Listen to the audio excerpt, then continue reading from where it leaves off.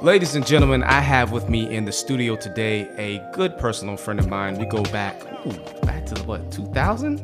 So Yeah, man. with me in this late 90s. Yeah. So with me in the studio, I have one Miss Takia Richardson, who is a professional psychologist. Nope, social worker. Excuse me, a social worker. Licensed clinical social worker. Licensed clinical social worker, and we'll get into the distinction in that in a second, I guess. So I can not do that again. Okay. And also, all around awesome person, world traveler, singer in her spare time, and also poet / aspirer to do pottery at some point. I don't know when she's going to actually take up the pottery. And black yogi. Black yogi? Why is it black yogi? What's black yogi? I'm a black person that does yoga. So you're actually a yogi? Yeah. So yogi just means somebody who does yoga? Yeah. Oh, I thought it was like an official title. No. like I'm a yogi. So I thought it was like they would had the ability to instruct people and not tell yet. people. See, this is how you learn stuff. Yes. Just by having conversations, by all means, because I'm gonna need this myself in a second. The warmest of air in this room. I apologize. And again, it's really because of the fan adds a lot of unwanted acoustics to the microphone. So we'll try to keep this brief, and we'll come back for a part 2 so we can go cool down and come back for a part 2. And then, we should have a good baseline for how to proceed. Cool. Cool? Cool beans. Okay. Not in this room, though, because the beans in this room would be hot. Yes. One of the many reasons why you're my friend. Okay. So, Takia, I wanted to bring you in here because, quite honestly, I think I am blessed to have, in my few trips around the sun, I've been blessed to have come in contact with a lot of very interesting, dynamic, diverse, and awesome people. You being one of them. And Well, thank you. oh, you're welcome. And one of the things that I have a great deal of admiration for is those individuals who choose, of all the things that they can do, they choose to serve the public trust or the public good or the public well-being. So people who are first responders, nurses, doctors, police officers, you name it, social workers, teachers, anybody who's on the front lines and doing something for the greater good, and they're doing so honorably. I say that with the caveat of doing so honorably. I have a great deal of respect and admiration for. So you're a social worker. Yes. And as coming from somebody who has done a little bit of teaching in my lifetime, professionally, not just somebody who's, I'm a teacher. I used to, no, I literally got paid to teach. I remember that. Yes, some many moons ago. People still ask me if I still teach. I'm like, dude, where have you been? No. But as somebody who taught high school for a couple years, and to this day, honestly, it's still a mixed bag for me, because on one hand, it was not the most healthy environment to be in for the student and the teacher, because there's just a lot of shenanigans going on. Mm-hmm. On the other end of the spectrum, it was still, to this day, I think the most rewarding job I've ever gotten a paycheck for, because I know that it was having an impact that would go beyond just, collecting a check. So for me, you're there. You're changing people's lives. Hopefully for the better. Collectively and individually. Yeah, hopefully for the better. Hopefully for the better. Yeah. So with that being said, you're a social worker, and coming from somebody who used to teach, I don't know how the heck you can do it. I admire that you do it. And I'm glad that there are people willing to step up to the plate and do this work, because it needs to get done. And there are a lot more people, I think, that need to step to the challenge if they feel that's their calling to do so. Mm-hmm. What drew you to the profession of social work? What got you into it? Because, So Once upon a time, not long ago, when I was in undergrad, I started out a nursing major. Oh, okay. And then a wonderful thing called organic chemistry happened to me the same semester as Intro to Psych happened to me. And I very quickly realized chemistry is some bullshit. But this whole psychology and how the mind works, that's beautiful and interesting. And I wanted to know more about it. Okay. My senior year in undergrad or somewhere thereabouts, I had to kind of figure out, okay, what's the next step? Because having an undergraduate degree in psychology is like having a degree in basket weaving. It serves no purpose. You have to go somewhere else with it. Right. So it became the question of, do you want to go the psychologist route or do you want to go the social worker route? Okay. And I felt like at that time, like, okay, social work gives you the opportunity to help people in many different ways, in many different environments. I mean, we are everywhere. We're in schools, we're in medical hospitals, we're in psych hospitals, we're in the UN. We are everywhere. VA? Yeah, VA, all of that. Yeah. And I wasn't really interested in a lot of the research aspects that had to go into psychology. I just wanted to like get in there and go to grad school, finish, and like be out there and help people. Mm-hmm. Which is like, saying it sounds like one of those bullshit answers you give in an interview that people are like, yeah, right. But I really did. So I kind of popped my cherry the way most people do in child welfare, which is necessary, thankless, heartbreaking, rewarding work. I mean, it's amazingly hopeful and hopeless at the same time. Wow. And it's just like some of the things you see that people are doing to one of the most vulnerable populations is just mind-boggling. And that will be children. Children. Yes, and that's what you started off with. I remember how seeing, but here's the thing. I think that, and this is also one of the things, one of the reasons why Flash Black is becoming a movement and why I wanted to do Flash Black. I think the individual experience that we have in this lifetime living our lives, we tend to care about the things that directly impact us. So, for example, for those who have never had cancer, a lot of people don't really, cancer is not really a thing to them. If you're white and you have never experienced racism from the perspective that I have as a black person, it's kind of hard to grasp and fathom. An example is Ronald Reagan's family was against, what were they against? They were against genetics and all that stuff in terms of, trying to find ways through the fetuses and the stem cell research. They were against stem cell research because they were against it. And it's just like, Republican right wing is just, we're not for that. And I'm not getting into like left wing versus right wing. It's just that their position was they were against it. And then watching their father go through Alzheimer's and seeing what it does. And here's the thing. I've seen Alzheimer's from a stepmother of mine whose mother went through it. And seeing it firsthand, I didn't have to live it like my stepmother did. It's heartbreaking. And it's one of those things that's just like, I would never wish this on anybody, on mother, child, anybody. For me to go into a nursing home with my then stepmother and my father and my step grandmother, that's what she would be technically, for her to recognize me fully and not recognize her own daughter who she raised. It's just a trip into the other side of just like, wow. Right. So like, I think bring it back to what we were talking about, what you were just saying with children, the most vulnerable population.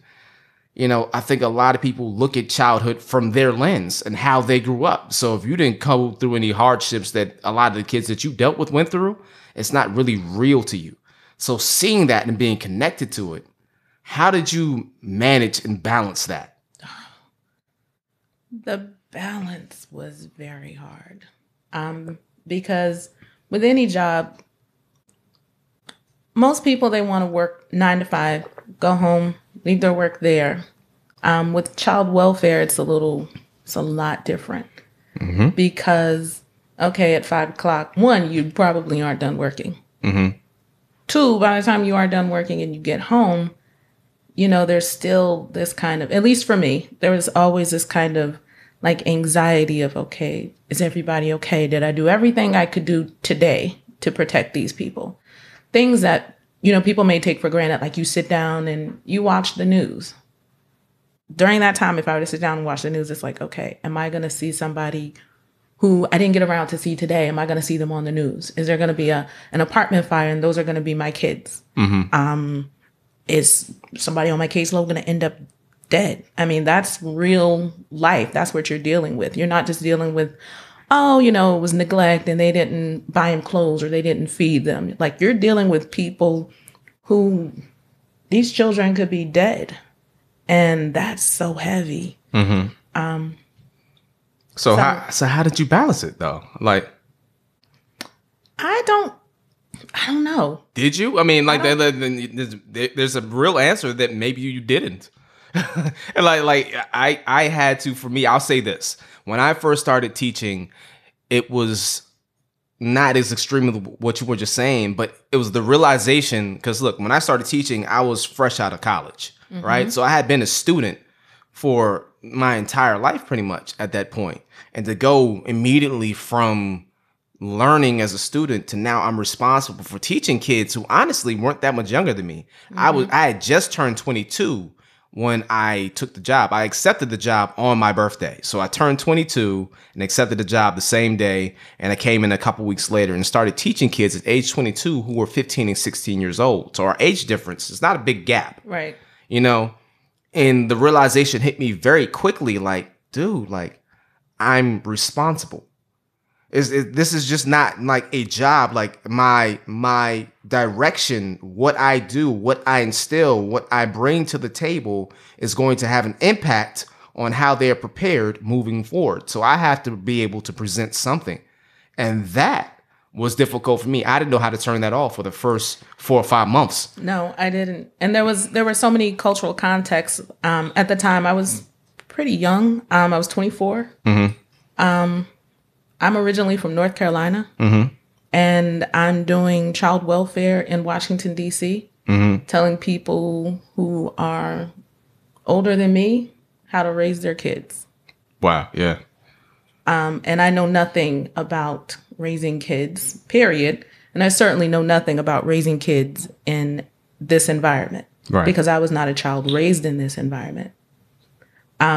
So you have all of those things going on, and how did I balance? I don't know that I did. I don't know that I ever actually like turned off. And it's weird because like when you were doing the intro, you're introducing me as this world traveler, which now I am because I have a better work-life balance, but there was no work-life balance. Oh, me neither. And it was just work, rinse, repeat. Yeah, work, rinse, repeat. And that for me, and I think because we were both young when we're talking about this is a period where we're just kind of really getting our bearings. So we took kind of heavy jobs to come out the gate with. Like, you know, if you're going to come out of college and go into, and you coming out of grad school, so you did like, you know, extra couple years. So coming out of college and or grad school, whatever way that both college, but you get it. Into those professions is not necessarily something to be taken lightly. And we can look back at it now and smile, but I really had a difficult time turning it off. And I'll say there was an instance where a teacher called me during the week on my personal phone number while I was at home. And she called me, my student's name was Kenneth Humphreys, and his mother called me, and it's probably like 6:30 in the evening, and she's just talking to me, and she's just venting because she loves her son, and she knows her son is capable and intelligent. He's just not applying himself. And I listened to this woman. I talked with this woman for 2 hours, not really thinking about this is a violation. Like, this is my sanctity. Like, I'm off. Like this. No, like calling me on my personal number while I'm at home and I'm listening to this for 2 hours. And it's just like, the reason why I did is because I care. One, I cared about what she was saying. I cared about my student. And the irony of all ironies was I was that kid. I was never the stellar student in school when I was coming up, not because I wasn't capable. I did not apply myself. And my mother used to be on the other end telling people like, he's smart. He just doesn't apply himself. Anything he applies himself to, he's very good. Da da da da. And a lot of times the teachers are saying the same thing. I can see it in him, but he's just not, you know. And it's just like, it felt like a line to me. It just felt like something that was being said. So like for me, that was like, you know, it was difficult to turn off, and I had to learn how to basically just like when this time comes, I have to shut it off. And also when you really care about the people that you're working with, like how do you disconnect from humanity? Yeah. Because that's basically what they're asking you. Like you know, they're reaching out to you, and you may very well be the only person, support right, that they can talk to you and get like a decent answer. And you might not know that until years down the line, if ever at all. Right. So I have a family who was on my caseload then, but this is such an ethical violation. Don't do it. Don't do it. Don't do it. They would don't not say any names. Though. No. Okay. But they would not, when they were removed from my caseload, they would not disconnect. Because you're talking about like with this family, every single weekend on Saturdays, I had to pick these children up, and it was 5 of them coming from various parts of the city so that they could visit with each other and they could visit with their mother.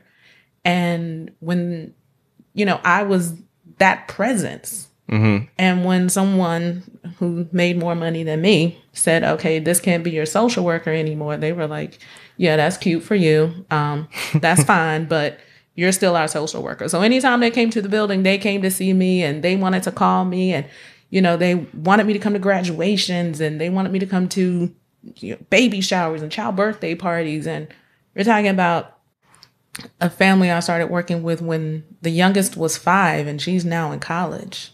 And you're still connected? And they will not cut that cord for anything. But no, there's a beauty in that, though. Yeah, it is. Because like you could have very well found an out by now, but obviously you care enough, and it means enough. Yeah. You know, and that's obviously not everything, because you can only do but so much. But that's beautiful. I mean, and like, again, it's just like, but here's the thing, that there's still that mystery balance. And again, I guess coming out of school, the point I was trying to make, and did a poor job, I probably, when you're young, it's harder to find that balance. You know, like for me, I think I was on the opposite end. I suspect for you, like a lot of times when you're first coming out of school, you're very serious. I was very serious. You were very serious. Let's go change the world. Yeah. And it's no just one like, has ever had the thoughts that I've got about changing the world. Yeah. I'm going to set this shit on fire. Yeah. And yeah. Yeah. It's just like not knowing how to really take a break and just have time for you. You know what I mean? It's like I really was at a point like I was stressed out 5 weeks into teaching, and I had to have a serious talk with myself a couple of times. But the first time, it's about 5 weeks in, like, yo, you gotta chill. You know what I'm saying? Like I had a student that came to me. This is hilarious. They had been messing with my money. So this is a story I don't think I've ever told anybody. But they had been messing with my money because they hadn't paid me a full check. So I'm 5 weeks in and hadn't gotten a full check yet. So because I had just moved into an apartment, I'm commuting to work, I'm doing lunch and all the things that you would do, you know, paying bills, but I don't have any money really coming in or whatever. So like my hair wasn't cut at like it was when I first got through the door. And I was pressing my clothes to the cleaners. I was doing all that. So I was crisp when I first got there. And I was trying to carry it much like my father would. My father's a very cleanly dressed man when he puts on his work attire or his business attire. He's one of the sharpest dudes I've ever seen in my life. Right. So I was trying to go along that way right there. Although that's not technically how I get down. I can when I need to. And I had my appearance wasn't what it had been. I still look professional, but I had a student named Trayon White. And I'm saying his name because Trayon White is now doing this thing. Trayon White is now on the DC Council. Wow. Yeah. So he was always a smart kid, always, you know. Yeah. So, but I remember the class had emptied out. He was the last one in there. And he was like, he just lingered near the door for a second, looked at me, shook his head, like, damn, Mr. Bennett, you used to be clean. Yo, it just walked out. Like, it's just like disgust. And like for me, it's just like, wow, like I didn't know like, you know, the things that they pay attention to. Mm-hmm. You never know what they're checking you for. You know what I'm saying? So for that, it was like, wow. And it's just like that. Well, like to me, I took it the opposite way. Like, okay, if that's the way you're going to view me or whatever, then I'm not really going to focus on that. Some people get like, I'm going to get on my game and go crazy with it. I'm with the opposite way. I'm like, dude, this is not what I'm not here for a fashion show, as my mother used to tell me when I was trying to like, you know, look fly and like the rest of my peers. She wasn't into all that. So I was getting on fashions late, if at all. So I just kept it. Okay, I'm slacks and tie. Not doing, I'll iron my shirts. But, you know, I'm not doing anything fancy moving forward. Like, because this is not what this is about. I'm trying to make sure you guys are prepared up here in the head. And, you know, the other stuff, that'll come. But they're not paying me like that to be super fly. So I'm going to be professional. But I'm not going all out of pocket for all that. So all that to say, balancing. It's just the interesting thing about it, though, is think about when you were in school, you know. People told you when to take breaks. You took breaks over fall and Christmas and spring break and summer. Mm-hmm. And when you are a young adult just entering the workforce, realistically, you don't have a lot of leave. And you don't have a break. You don't have a lot of money. And they don't give you breaks either. It's like, yeah, so yeah. Right. So, you know, kind of trying to finagle that work-life balance is exponentially more difficult. Yeah, especially for somebody like myself. I was never a social monster. I like social for me was going to poetry spots and hanging out with friends. I never was that dude that used to go to happy hours and clubs and stuff like that. That's not just my personality.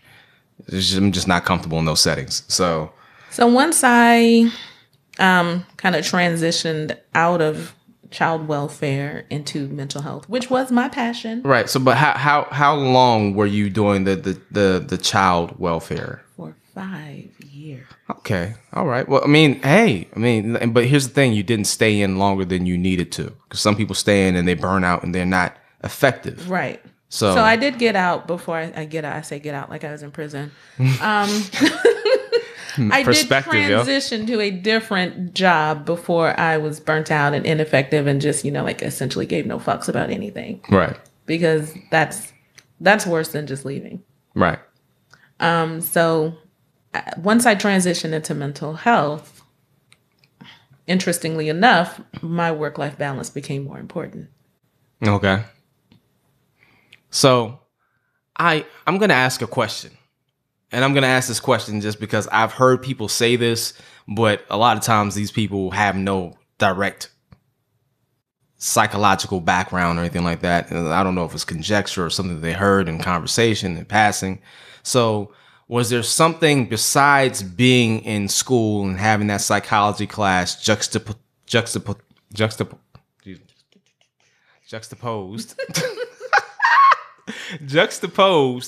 with that chemistry class, that, you know, was it something else that triggered, like, you know, I hear that sometimes people who get in the psychological field had some sort of trauma themselves, or, you know, it was that, I mean, not to put you on blast or anything, but was there something like that made you want to, perhaps about yourself, made you want to get into this field so perhaps you could make sense of things to some degree?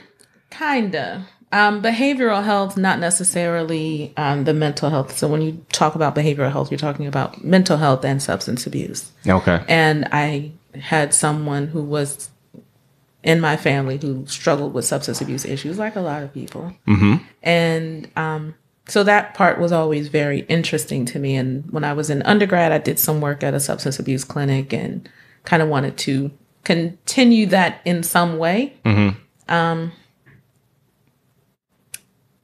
But the mental health aspect of it, the pervasive mental illness, schizophrenia and bipolar disorder and depression and all of those things, actually ended up taking center stage more so than the substance abuse, which is still interesting to me, but not as interesting. Okay. So I want to clarify a couple things. You corrected me earlier, said clinical social worker. Yes. What is, by just rough definition, what is a clinical social worker? I'm pretty sure that's a large overarching classification, so to speak. But from your specific position, like, what is clinical social worker? How can I break this down without sounding too... Okay, so social work, MSW, Masters of Social Work. Graduate, okay, you have your MSW, you have to sit for your licensing exam if you want to get a job.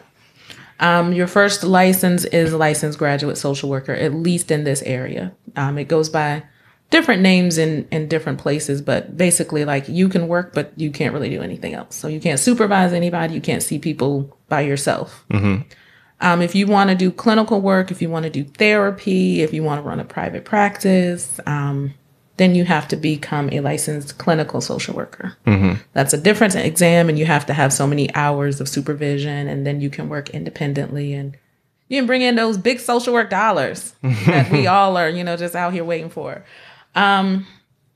So that's kind of like the difference. Okay.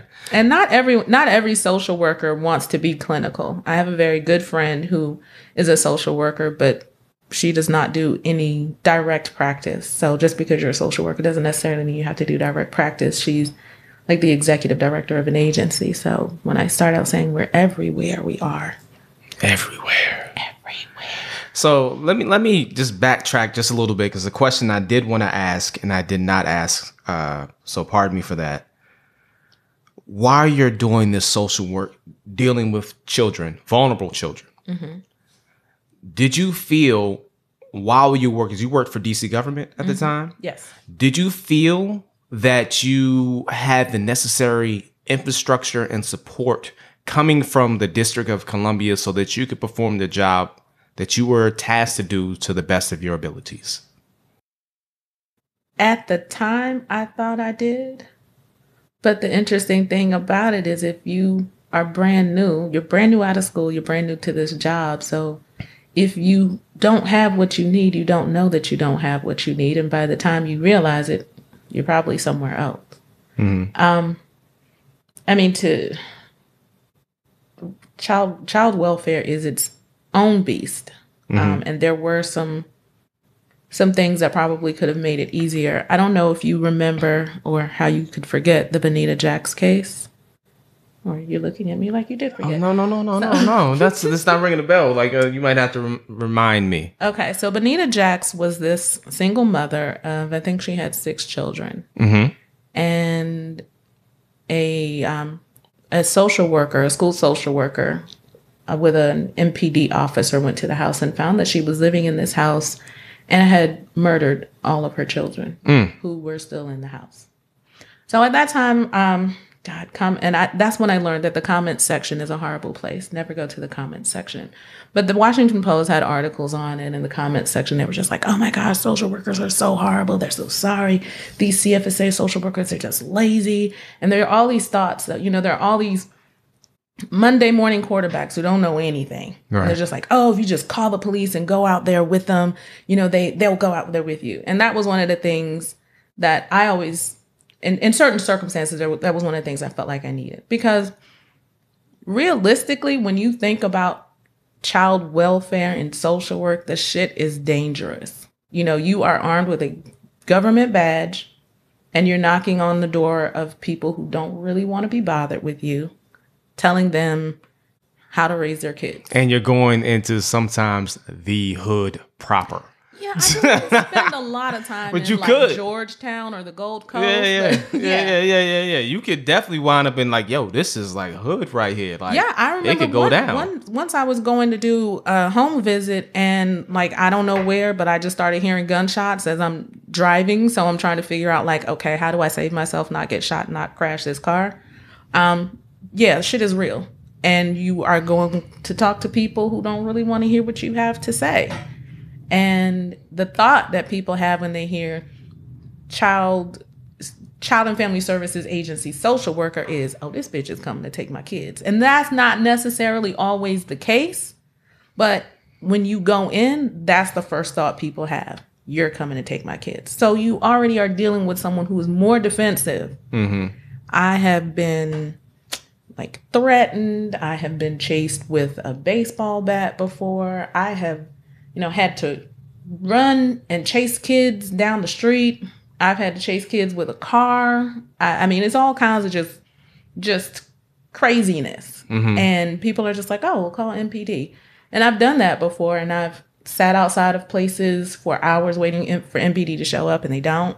I've gone into a precinct and had MPD officers laugh at me and say like, yeah, okay, you wait, somebody will come help you. So, I mean, it just would have been a lot easier in some circumstances, because some circumstances are just really not safe, to know that like, okay, at least NPD is kind of on my side, but they're the police. So, so that would have been a little more helpful. And, people are always like, well, you can pair up. So, okay, me and another young 24-year-old, we're going to go out and do what? Shit, she's probably just as afraid as I am. So is it, you're saying I'm guessing and I don't know, so I'll ask instead. Do you feel, or from your experience, we'll say it that way, was it more women in this position than men? Overwhelmingly. That does not surprise me. It's kind of like nursing, which, there are male nurses, but most of them are women. Wow. Yeah. I know what, didn't think about the aspect of perhaps going in, because I imagine there were times you were in some unsavory places after dark. Yes. So like, yeah, that's not something you think about. So glad you're still with us, buddy. I'm glad I'm still with you too. Yeah. There were sometimes I was like, okay, like I've gone to places, and again, remember, these are places that are new to me. So I don't necessarily know that, hey, maybe this isn't a really unsavory neighborhood. It's really, really unsafe to be in. It's just like, I don't know, this is just the address. And there have been times when I've pulled up to places. I remember the first time I had to go to Butler Gardens, I got pulled up and I was like, okay, so I'm going to turn the car around, and I'm going to have to like come back tomorrow and just have a pep talk with myself overnight. Because it was just like one of those. What, are you familiar about Butler Gardens? No, I'm not. So it's over. It was then. There's so much gentrification going on. I don't know what's there now, but bing, message. It's over off Morris Road. Okay. And it's like down this one way in, one way out kind of situation. Okay. And there was like just this whole group of people looking at me rolling up in this marked government car with my government license plate. And I was like, okay, let me just turn around and just kind of make sure my game face is on. And I'll come back out here. Not right now. So there was that. There's times when, what is the name of the place? Potomac Gardens, I think. Sounds like someone on a Monopoly board. Right? But not as pricey, yeah. And I rolled up there, and it's just like, why is this fence here? Is it like to keep people in? Keep people out. I think it's to keep the people in, and, people getting shot right in front of you, or, all kinds of great situations. Yeah, so sounds like a whole nother interview. Yeah. So fast forward, and you spent 5 years in social work. Fast forward, I'm licensed clinically. I can get out here and practice and do some therapy, and okay. Realized I don't like therapy a whole lot. It's draining. Okay, so let me ask you this, because this is actually one of the key reasons outside of the ones that I elaborated on before. I have this feeling that in the Black community in particular, we are not fond of seeking psychological help and evaluation, outside help. We have this mentality that we're just going to soldier through it. And I think that's partly because that's what we've been ingrained to do. We just deal with it. What is your take on it, being somebody who is licensed in the field of psychology, who has a better understanding? Social work, I apologize, but you still have a psychological background. That's all I'm saying. Nice save. I'm not saying it, I'm not saying it like I'm trying to make you something that you're not, but how what is your take on that? Basically, like, do you feel that is the case? Do you are you opposed to personally receiving or going to if you felt you need to? Oh God, no. I've been through therapy. Therapy is great. Yeah. One of the things they tell you when you embark upon this career is like you should go through therapy. One, so you can work out all of your things and not have to work out those things when you should be helping someone else. So if you're coming to see me, I shouldn't be doing my therapy on myself with you. Right. So you don't want to project. I guess that's the term. You don't want to project your personal issues on somebody. You don't want to try to have a God complex where you're trying to save somebody. You know, I've hijacked your whole session to talk about myself. Like you come in and you're stressed out and I'm like, I know, me too. Let me tell you that same you're not paying me for that. Right. So that's one of the reasons they tell you to go through therapy. The other thing is if you've never done it, you've never been through it, you don't know what it looks like. So they recommend you go through therapy, you know, so you can get an idea of what's good and what's bad. And I've had both. I've had good therapists and I've had bad therapists. And oh, what's a bad therapist? So I had this traumatic loss in my life and I went to see a therapist and, you know, I was talking to her about it. She's like, you know, okay, what brings you in today? And I told her, she's like, oh my God, that is so horrible. And she like starts sobbing. So I'm like immediately taken out of my own grief and just trying to console her. Yeah, I'm consoling her. And that's I'm like, crazy. This is not that's not how it's supposed to happen. It's not how this city works. This is not how any of this works. Not how any of this works. Yeah. And I'm telling her like, oh, it's not that bad. But I'm thinking to myself like, but it's kind of bad. That's why you're here talking to somebody. And so when the absolute longest hour of my entire life finally ended, I was like, okay, I'm never going back to that chick ever. That was horrible. Yeah. Okay. All right. So, yeah, I don't know. I think one of the things that we as a people perhaps need to start considering, given the conditions that have been brought to light, is not stuff that hasn't been happening. We know that violence against Black people has happened in many forms, and it's not always physical violence. A lot of times it is psychological. But a lot of this has been brought to the fore over the past couple of months with the deaths of Alton Sterling, Philando Castile. You know, we have just a running tab. Honestly, out of the long list of people that we can name, like 15 people, probably offhand, between Trayvon Martin and Mike Brown, and you know the list goes on. For some reason, Sandra Bland's to me is still one of the most, if not the most egregious, along with I would say Trayvon White, just Trayvon Martin. Sorry. Yeah, I remember sitting in my car when I heard the verdict that you kind of already knew, just because it's like you've kind of been conditioned not to find, which is sad in itself. It is, right. But I remember just like I was in my car driving and I just like started crying and like sobbing.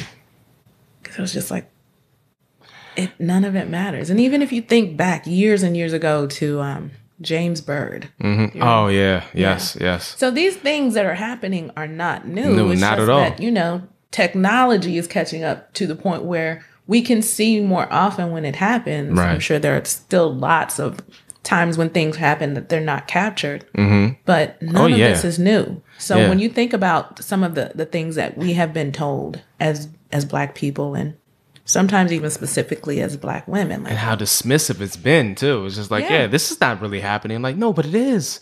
It is. And then when you have like something like Trayvon Martin, it's just like, it's just, dude, it's like he was walking home in the rain and a grown man got out of a vehicle and started chasing him. And in nature, there are two responses, fight or flight. Yes. He chose to run. So he's pursued, and he got to a point where he chose to defend himself. So he stood his ground according to Florida law, which is what he was allowed to do. Unfortunately, he stood his ground against somebody who had a gun and knew he had a gun when he gave chase. So the sad thing for me was not just the loss of his life, but how poorly that case was prosecuted. It was terrible. And I think perhaps the parents might have gone with them because they were black lawyers. I don't know. And maybe they're like, oh, they would. I don't know. But I just watched a couple. I couldn't watch the whole thing on CNN or C-SPAN. I think it was on C-SPAN. It was like they allowed a dead 17-year. He had just turned 17, maybe a couple weeks prior. So they allowed a dead child who had done nothing wrong to be put on trial. Mm-hmm. When the victim was on trial. Yeah. So I think what my point, what I was getting around to, because a lot of times I start up with a point and go somewhere else completely. I think we as Black people need to start considering that as a collective, we are suffering from PTSD. Yeah. And there was an article that I'm trying to remember. It's the School of Social Work, I think, associated with NYU, and they did this article called "The Trauma of Racism." Mm-hmm. And when you think back to how long Black people have been suffering from these sort of acts, I mean, you compound that with just slavery, then mm-hmm. of course there's some sort of post-traumatic stress associated with that. Right. And it's just sometimes we've been told, oh, we lived through slavery. You can live through this. And strong Black woman, you're supposed to be strong. You can do this, and you soldier on, and you carry on, and you carry this albatross on you because, it's weak to get therapy and it's weak to talk to people. Take it to Jesus. That's another one that they always like to. Yeah, and like who pastors the pastor? Right. Because we seeing these days, there are a lot of pastors coming out with a lot of ish. There's a lot of stuff coming out of these quote unquote Black churches. And I'm not taking shots at Black churches because I think it goes across the board. Some facts. Yeah, it goes across the board. And hey, we want to talk about the other end of the spectrum. The Christianity let white Southerners tell it, was completely for slavery. And all the atrocities that went along with it. Not just that, the genocide and gentrification of the natives that were in every continent where Christianity was implemented. It's all acceptable as long as it benefits you. Right. But when you think about some of the symptoms associated with PTSD, like hypervigilance, mm-hmm. Trouble sleeping, have you ever... Irritability. Yeah. If you're just driving down the street and a police officer is behind you. Oh, tense up. Yeah. Tense up. Yeah. And if you're driving, I can make a diamond out of coal real quick. Yeah, you're very aware of everything. The speed you're going, what the speed limit is, if you're following the car in front of you too closely, or am I driving too fast? Am I driving too slow? Are my hands at 10 and 2? You're just very nervous. And it's just, this police officer may turn off, he or she may go around you, but just the sight, you may not. Oh, when the sirens go on, it's like, oh. Your heart goes just a little bit. And here's the bad part about it, because we're agreeing. This was not something that was, ladies and gentlemen, that was coordinated. This is just experiences of just being Black, and that feeling of relief when they go past you. Yep. Is like you literally feel like you dodged something and you had done nothing wrong. You're literally just driving to work or driving home or driving to wherever you were going. Look, I haven't ever been inside of a police station except to file a report because somebody broke into my vehicle. That's the only time I've ever been inside a police station, I think, was to file a complaint or report. That's it. For me, I've never been processed, none of that. So for somebody who's been on the quote unquote right side of the law my entire life, the amount of relief I feel when a police officer passes me it's crazy. It's indescribable. Yeah. Because the whole time that officer is behind you, I mean, even though, like you said, you've never been inside a police station, if you didn't take yourself there for good purposes, right, you could still end up dead. Yeah. And that's heavy. I think when you and I were talking, maybe it was about the Sandra Bland case. I don't know. We've had several discussions about just people dying from living while Black. And I think the thing I said at that time was even if you're unarmed, you're armed with melanin, and that's the biggest weapon. Yeah. I mean, Here's the thing: the Sandra Bland. I don't know. It's weird. A couple weeks ago, like I had a dream with like her smile was just in my dream. It just felt like she was like not that the rest of them weren't. I feel like she was stolen from us, dude. It's just like it's the sequence of events. It wasn't even like something like a Mike Brown, which is unfortunate. Like, what are you doing in the street? And that somehow leads to him supposedly charging. I don't know. I don't agree with the facts, but I will say this. Off the basis of what are you doing in the street to somebody winding up dead in the street for 4 hours? Yeah. Right. That's just, there needs to be something else done. For Tamir Rice, who's, in an open carry state playing with a play gun on the playground, and the police officer rolls up, and then literally less than 5 seconds, you can do the count. That's the one of the videos I did not watch. I couldn't bring myself to watch a child get executed. I couldn't do it. I couldn't do it. And it's hard. I did not watch the Tamir Rice video. But I inadvertently watched Alton Sterling. I saw it from both angles. Because of the autoplay. Mm-hmm. Yeah, I didn't watch Philando Castile. I saw it from both. Yeah, I saw the Philando Castile, and like I'm amazed, but at the same time, I understand her calm. Diamond, I can't remember her last name. His fiance's calm. She had to be calm because although her fiance was dying next to her, she had a child in the back seat, and she had to be calm.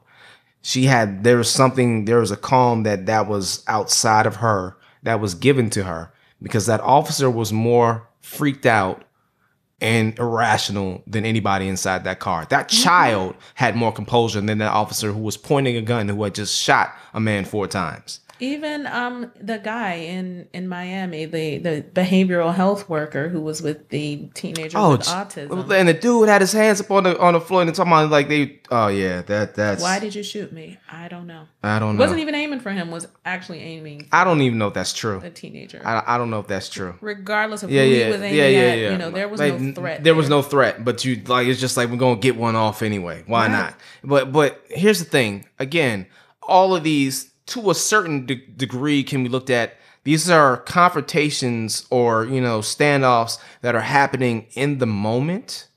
Yeah. And you can argue from both sides. I'm not going to agree with it in most cases. And the ones that we've stated, at least, that I'm not going to agree with you. But we can say, okay, this is in the moment. So these things happen in the moment, right? With Sandra Bland, she was supposedly speeding. She's pulled over. She's pulled out of her car for speeding. Mm-hmm. And then she's assaulted for speeding. Mm-hmm. She's arrested for speeding. Now, here's the thing. One thing I did not know, when you get a speeding ticket, technically you're under arrest. I did not know that. So when you get a ticket, that ticket is basically your signing saying that you will appear before a judge to basically plead your case. So that's why if you do not show up, they'll issue a bench warrant for you. So you're technically under arrest when you get a ticket. So, but if she's basically speeding, you give her a ticket and you send her on her way. So she's arrested, for speeding.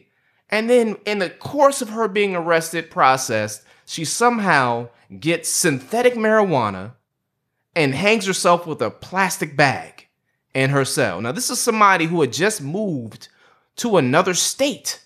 Who was starting a new job. Who's starting a new job. She has some very goal-directed behavior. Yeah. You don't commit suicide if you're going to take the time and energy to move to a different state and start a job with her alma mater. So this is like a personal connection for her. So the logic of when things got so bad so fast that she got arrested and she's going to all of a sudden somehow take synthetic marijuana, because don't they process you and check you for everything before they put you in a cell? They don't just throw you in a cell. They process you. They have to check, make sure you don't have any dangerous objects, I would imagine. So if you look at the narrative of Sandra Bland and Philando Castile, one of the things that I remember possibly reading in the comments section, which, is where we can go down. Yeah. Yeah. She was too mouthy and she shouldn't have been talking back to the police officer. And then you fast forward a year to Philando Castile, who did everything right. I'm carrying a weapon. Did what he was told to. I'm licensed to carry a weapon. And if you're licensed to carry a weapon, guess what? you've done what you were supposed to do because they check you to make sure you can carry a weapon. Get your license. I'm reaching into my pocket to get my license. And, they both end up dead. Yeah. So, the narrative now cannot be like, oh, he was too mouthy. What is the narrative now? He was too compliant. Is there a thing? Yeah. Well, and then on top of that, apparently that officer had pulled him over before. He had interaction with that officer at some time prior, but from I think 2002 to now to this year, Alton Sterling had been pulled over more than 70 times, and 47 of those had been thrown out. So like this is like a pattern. This dude was harassed, but he obviously had a license to carry. He had a job where he's working in a school. He's gainfully employed, and they could find nothing negative on him, not for lack of trying. And then the crazy thing is the NRA, who loves to, jump out there. Don't take our guns. Yeah. They've said nothing. And the reason why they've said that, I'm just going to go ahead and say it. They haven't said anything because the Second Amendment ain't for black folks. No. It's not. The Second Amendment was more of a holdover because what was happening was there were a lot of people who were revolting, a lot of enslaved, not slaves, those who were enslaved were revolting. They were getting masses gun and they were taking care of masses. So like being able to have your own gun, that's where a lot of these folks from the South are so hung up on making sure they have their Second Amendment rights, which, okay, you want to have your guns, that's fine. But like, let's make sure it's fair both ways. If we're an American citizen, it doesn't matter the color of your skin. So in a nutshell, the PTSD thing, I think that's something we as people of color really need to start looking into, and we need to start looking into seeking help and evaluation. Because here's the thing, when you're living on edge constantly, like there are kids who are 10 years old who, quite honestly, in my estimation, like you can't live in certain areas of Chicago right now, even if you're 6, 7, 8 years, 9 years old. You know what death is. You've seen it. And you can't live in that environment where it's literally like a war zone and 50 people can get gunned down in a day. The news doesn't talk about it, but you know what's going on because you're down there, you're living it. You can't not have PTSD. And I think PTSD is often looked at as something that only people who go off to war experience. No. Are we not at war here? Well, it's not PTSD. Hey, PTSD could just be like, it's a post-traumatic stress. Right. But who knows what that stress is? I mean, one could make the argument that there is a war on black people. But also the other thing about obtaining mental health treatment is, there's a couple of things. One is insurance. Are you insured? Is this covered under your insurance? Are enough visits covered under your insurance? How has that changed since the Affordable Health Care Act has been put into place? I don't know what Obamacare covers under insurance. We can edit that out. Okay. But I'm not quite sure. Well, it's an honest answer. Yeah. Here's the thing. It's not your job. You're not the person who does the billing in the first place. So God. Yeah, that's fine.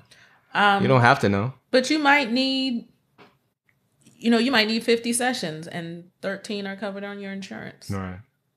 So there's that. And the other thing is, it's very helpful when you're trying to address issues like that, like, traumatic racism, that you have people who look like you, who understand what you're going through. Just like when we were talking about earlier about, if I'm white, I don't have an understanding of what racism really is like from a first person perspective. Unless you happen to be there, like if you have a legitimate black friend and you happen to be with that black friend and see that black friend get like accosted for no other reason apparently than he is black. And it's made crystal clear. But the experience is still different. It's not your experience, but here's the thing: your eyes can be open to it to a certain extent. I'm not saying here you have to be able to walk in the skin and the shoes of the So there's to a certain degree, you're not going to be able to feel it, but it's not that you can't understand it to a certain degree or empathize. Right. I think the ability to empathize for a lot of people who are quite honestly, a lot of them are well intentioned. But here's the thing. The often the biggest disconnect and the biggest thing that we draw upon as a collective body, our most recent traumatic history, or one of our most recent traumatic histories, is slavery. The reason why it's slavery is because, quite honestly, a lot of our history was stolen from us when we were brought here against our will, or when we were grown here, or, basically, we were breeded here. We were bred here. Right. We were bred here, so, that is our collective history, slavery. So there is that. And a lot of times what people want to automatically dismiss and say, oh, well, slavery ended 150 years ago. Like, yeah, that's great. Slavery did end 150 years ago, but no, it didn't end. That sentiment. You can't say that something happened 300 years prior to slavery ending. All of a sudden, the sentiment is going to die with it. Right. There are people who've been raised for generations with the thought and the belief that black people were intellectually inferior, that they needed to be cared for by white people and lorded over by white people because they couldn't do so for themselves. There was a science that was a faux science, obviously, but there was a science used to prop that up, and then God was used to prop all that up. There's an entire mentality for that, and that doesn't just go away just because slavery went away. So you take that and you say, okay, we had a brief area Reconstruction. So in like the 1870s, Reconstruction died out because, you know what, there's too many black people doing, things or whatever, and they started putting, black people who had been freed and all that good stuff against the poor South, poor white Southerner, poor Northern, whatever, because again, it wasn't meant for them either. They don't understand. And that's why the divide is happening right now with Trump. There are a lot of people who are middle class, lower middle class, upper, lower middle class, all that good stuff. It's there's a certain aspect of the American dream that is not intended for you. And it's not intended for people like me. We were supposed to ensure that right. with our work, but it was not intended for us. It's intended for the exceptional few who had the land and the wealth. That's what it was intended for. So, there's this whole rise of the Ku Klux Klan and all these other hate groups and patty rollers and all that good stuff. And, Jim Crow came in a couple of decades after. Jim Crow was very real because Jim Crow, my parents remember. Yeah. So Jim Crow was born out of slavery, and slavery, the sentiment of keep them in their place. And let's not forget, even after slavery ended, there's that little Jim that, the vagrancy laws that they started putting on the books almost immediately after. Like, if you didn't have a home, then they could be arrested. They being the formerly enslaved could be arrested, and they were just put into another form of slavery. So slavery didn't end when you think it did. And if you look at the preschool to prison pipeline, has it really ended? No. And it's just taking a different name. It's taking a different form. Yeah. The outcome is still the same. And here's the thing. Let me say this, because, a lot of times when people who might be so entrenched on hearing their side of things because they don't want to have any involvement or any guilt about their ability to not be associated with this and their privilege, to be honest. There are a lot of things that we need to do as a community for self-repair. We need to treat each other better. We need to speak to each other better. We need to start demanding better education as a collective for our children. There are a lot of things that we need to do, and that's part of what Flash Black is going to be aiming to do. And I'll be rolling some things out, some things that I plan on personally doing, and some things I'm going to encourage other people to do, because I can't do everything, neither can you. But if we can motivate people to do the things that they feel that they have a calling to do, they're capable to do, then let's do that, right? But there's a lot of things we need to do. But dude, let's stop pretending like everybody wants to throw out these statistics, and then everything wants to be black on black crime is the ultimate defense. What about black on black crime? But black on black crime in and of itself is engineered. And from every aspect. No different than white on white crime. You are more likely to commit a crime against the person who looks. Well, that is true, but it is different in the sense that there black on black crime is the thing that is perpetuated to the media and through the media. True. So there is no, in the U.S. media, there is no such thing as Asian on Asian crime. Mm-mm. There's no such thing as Native on Native crime. Mm-mm. There's no such thing as Hispanic on Hispanic crime or white on white crime, although it all exists. And how about this? It's just crime.